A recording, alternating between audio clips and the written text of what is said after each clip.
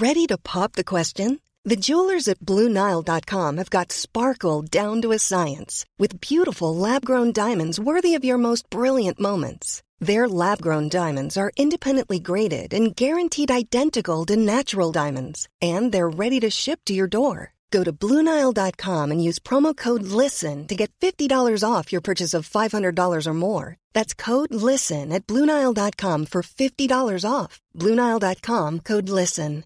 Hey, it's Paige DeSorbo from Giggly Squad. High quality fashion without the price tag. Say hello to Quince. I'm snagging high-end essentials like cozy cashmere sweaters, sleek leather jackets, fine jewelry, and so much more. With Quince being 50 to 80% less than similar brands. And they partner with factories that prioritize safe, ethical, and responsible manufacturing. I love that. Luxury quality within reach. Go to quince.com/style to get free shipping and 365-day returns on your next order. Quince.com/style.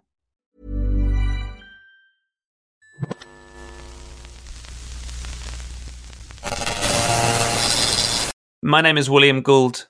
I am the singer in Creeper. This is Sex, Death, and the Infinite Void. This one will remain with us the longest. Because not only is it the last show of this album campaign, it is the last show we'll ever do.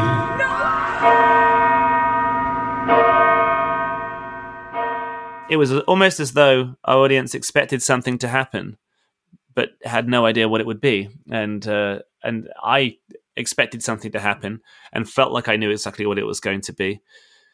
But in all actuality, I had no idea what was about to happen. I was probably more surprised than anybody else, and I was the one with the most knowledge of what was about to occur. So from the moment I put my jacket down and a Callous Heart backdrop, which was the logo of the bands for the entirety of our career to that point, dropped to the floor, revealing a movie screen that played footage that Jay Wennington, our photographer, who had been on countless tours of us across the United States and Europe and England, almost everything, he made this movie montage that we set to a Leonard Cohen song. And that began to play, and I realized we were kind of at a funeral. We were at a funeral for the past 4 years of our lives, which was a surprise to me because I didn't quite realize exactly how emotional it was going to be. And we all laid our jackets down at the front of the stage, and as the movie played, which was for what it was planned for, was a great piece of misdirection. It was supposed to be like a magic trick almost. We were supposed to be diverting the audience's eye from to what was going on the screen, so we could immediately get to the back of the theatre and into a van that was waiting for us. Our tour manager, Simon Gallagher, had arranged all our bags inside the van, and we got out into the van and out of the building, away from the venue, long before a single one of our audience members had left. So it meant that we'd performed the ultimate vanishing act. Sean is standing up in the van, and I'm very stressed because often I orchestrate a lot of this stuff, and I snap at Sean. I'm quite rude to Sean, and I had to apologize later on. But I just want him to sit down. I want everyone to sit down to make sure all my guys are there and we're all okay. And I feel really awful about that afterwards. I remember that feeling. And we go to Ollie's dad's apartment, which is in London, where I'm still covered in my makeup from the show, and I'm still wearing my my shirt from the show, but I haven't got my jacket anymore. When this is an odd thing to say for a band, like what significance does a jacket have? But the significance these jackets had was they represented the entire part of. They represented the entire band. They were not just a uniform. They were like it was almost like a mission statement. It was the thing that it was us putting the thrills and the pomp back into punk rock, which is what we were trying to do when we first started. And that was the first time we started doing that. We started making a conscious effort to have a symbol, and it was the symbol of our last record. And it was when I devised the Calis Heart originally. I devised it on Microsoft Paint while I was working at the call center, and skulls and hearts, I guess, are two things that are constantly combined anyway throughout popular culture. I think for me it was a combination of a lot of things that I'd grown up with as well. Like musically, Creeper was like a melting pot of all my favorite bands, and visually that was the same thing. It was like a huge part of my youth, and suddenly this thing that had been there through all of it with us, we were kind of leaving it on the floor, and I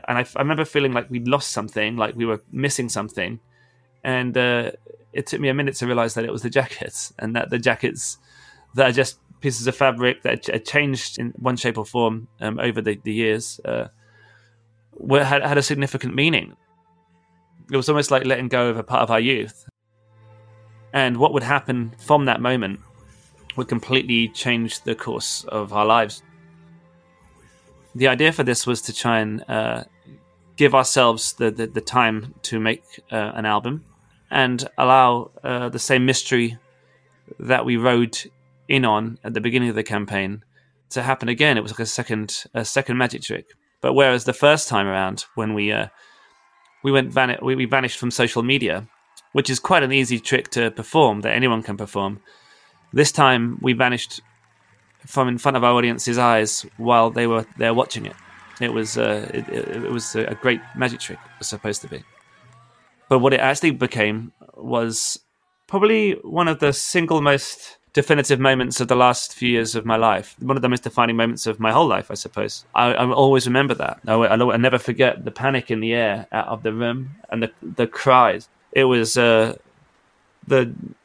accumulation of a million hours of work, of every song, of every idea we've had, of every movie still that I printed off of my printer and put on my wall when I was living in Southampton. Every conversation I'd had at 4 a.m. with Ian, sat in my kitchen. Every show we'd ever played in our old band, every show we played in this band, it was kind of the grand climax. There have been numerous times over the last course of the year where we'd had death threats and things from like really obsessed fans, not from people who hated us, like this kind of people that loved you so much. It was really a bizarre time, and I remember my girlfriend at the time said, she was like, "They're going to kill you. They're going to kill you." And I remember thinking, but this is what they want. They want to see the ultimate show, and I couldn't think of a better thing to do. It was a David Bowie quote, obviously that started it. It was the end of the Spiders from Mars, which was the nucleus for all of this. But it was like letting go of a big part of my youth at the same time. At this point, me and Ian, at least, our whole lives is Creeper, and so the way we'd put those jackets down, we were entering another part of our lives then, where the way we would make music and the way we would collaborate together wouldn't ever be the same again. Hey, my name's Hannah, and I play keys and I do some vocals in Creeper. Even when I first started, to be honest, when I was a kid, I was a proper emo kid, but I was quite, I don't want to say reserved, but I was always quite an anxious kid. So when I first started Creeper, I was like, wow, this is intense, but intense in a good way. I came into Creeper in 2015, and I feel like it's almost been like the whole of my life. It was just the piece of my life that was missing, and it fitted in. And I just know, I don't know, I've never felt so comfortable. When we did that end of the campaign, the Calis Heart campaign show in November, it was just astonishing to see the reaction and just to see how much Creeper means to people. And even now, it's such a big part of people's lives that they're not willing to just let it go. And that's an amazing feeling. Back at Ollie's dad's house, we all sat on the floor, and I'm just kind of not. At that time, the kind of shock of it all had hit me, and the internet was just going mad, and so I could look at that, and the news sites already started picking up on it and everything, and it was like it felt like something really special had happened, and something quite sad. And some people were furious with us, and some people were really applauding us and wondering what this all meant. If it meant that the band was done, or if it was just another stunt, because we're known for these stunts, you know. And I was there, sat in Ollie's dad's flat somewhere in London, wondering exactly the same thing. Was this the end of the band, or was this just a stunt? And as I sat there, kind of staring into his fireplace, I remember thinking to myself, what on earth happens now? Like, we've reached the end of this campaign. This is the end of the story as I've written it, and I've written it out in advance for such a long period of time. What is this next? What happens now? We were entering the void, so to speak. We began floating at that point, and it wasn't until maybe a year and a half on from that we finally came back down to earth and re-emerged. And it kind of took this amount of time to get to this place with this record. The reason this record's been so delayed is because we literally tore the whole thing down to rubble, completely ignored what everyone was telling us about only progressing by 20% each record, and alienating the fan base. That's one that I heard all the time from everybody. And we just decided to learn how to do it. And we learned that a lot of that came from Zandy Barry. I'm Zandy Barry, and I produced Sex, Death, and the Infinite Void for Creeper. He was a man we met on, I think it may have been our second writing excursion in America.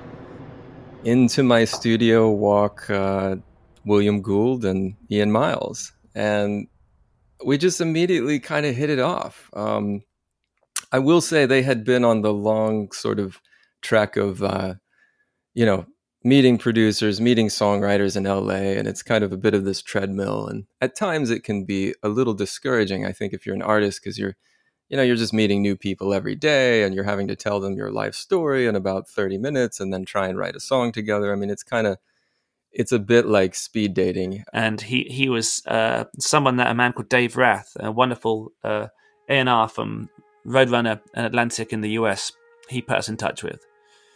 And it was such an unlikely thing. We'd met a lot of very bombastic, very loud and proud people who were wonderful collaborators and producers while we were over there, but none of it was like perfect. And we were feeling a little anxious, Ian and I, especially as we were over here on behalf of our band, to try and work out a producer for this record. And we've been working with Neil Kennedy in Southampton for such a long time before this that we were very comfortable there. But kind of stepping outside of your comfort zone is a nerve-wracking thing at the best of times. But when it involves something that you care so much about, your art, that's even more scary. So we walked into this room. We met him at his studio called Wax Inc. in Hollywood. And I came in, and he was sat in this little room at the end, which little did I know at the time, I would spend 10,000 hours in just sat with him after. And he was sat there, and he said, "Oh, you must be the Creeper guys. Come in." And we sat down in this room, which he had lit by red lighting all the time, red lights everywhere. And he was the first person not to just pick a guitar up and trying to play a tune with us, and not try to work. He said to us, "What are you into? What's the story with this?"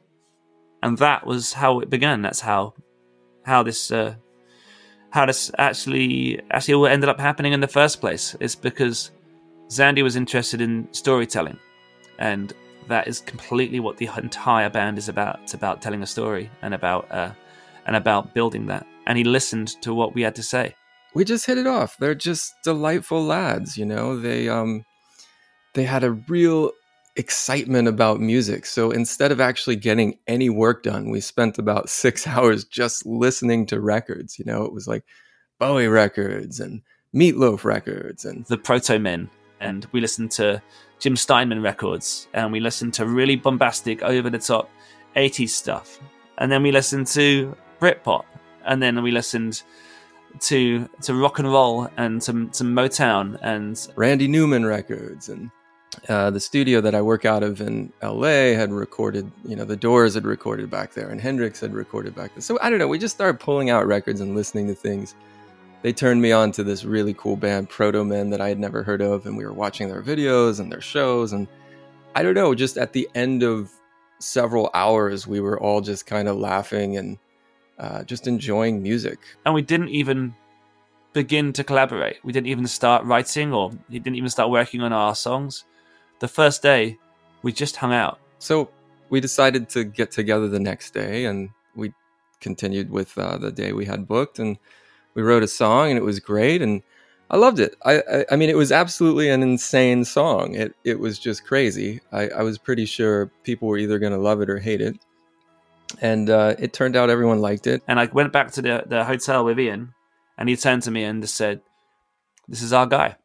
And I knew it too, and that's how it began, as quickly as that. I was like, "Yeah, sure, let's go." So that's kind of that's the story, how it started. Anyway, there's a lot that happened afterwards. I was born cold, so much colder than you. A transparent brute, black heart you see right through. You're all spirit, all burn and morning. I'm the smoke craze health, the hangman hangs himself. Until I look so good, and that's how I wanna sleep me down. Sleep together, me and you, 'cause we've nothing else to do. Midnight and back in luck. This is a Mighty Moon Media podcast.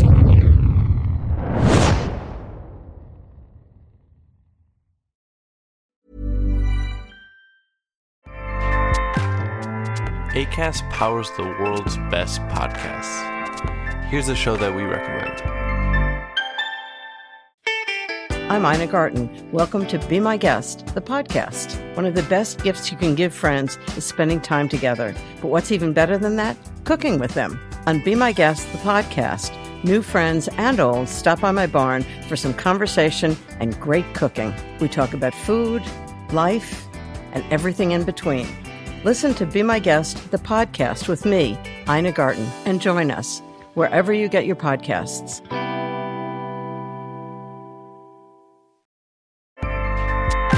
Acast helps creators launch, grow, and monetize their podcasts everywhere. Acast.com.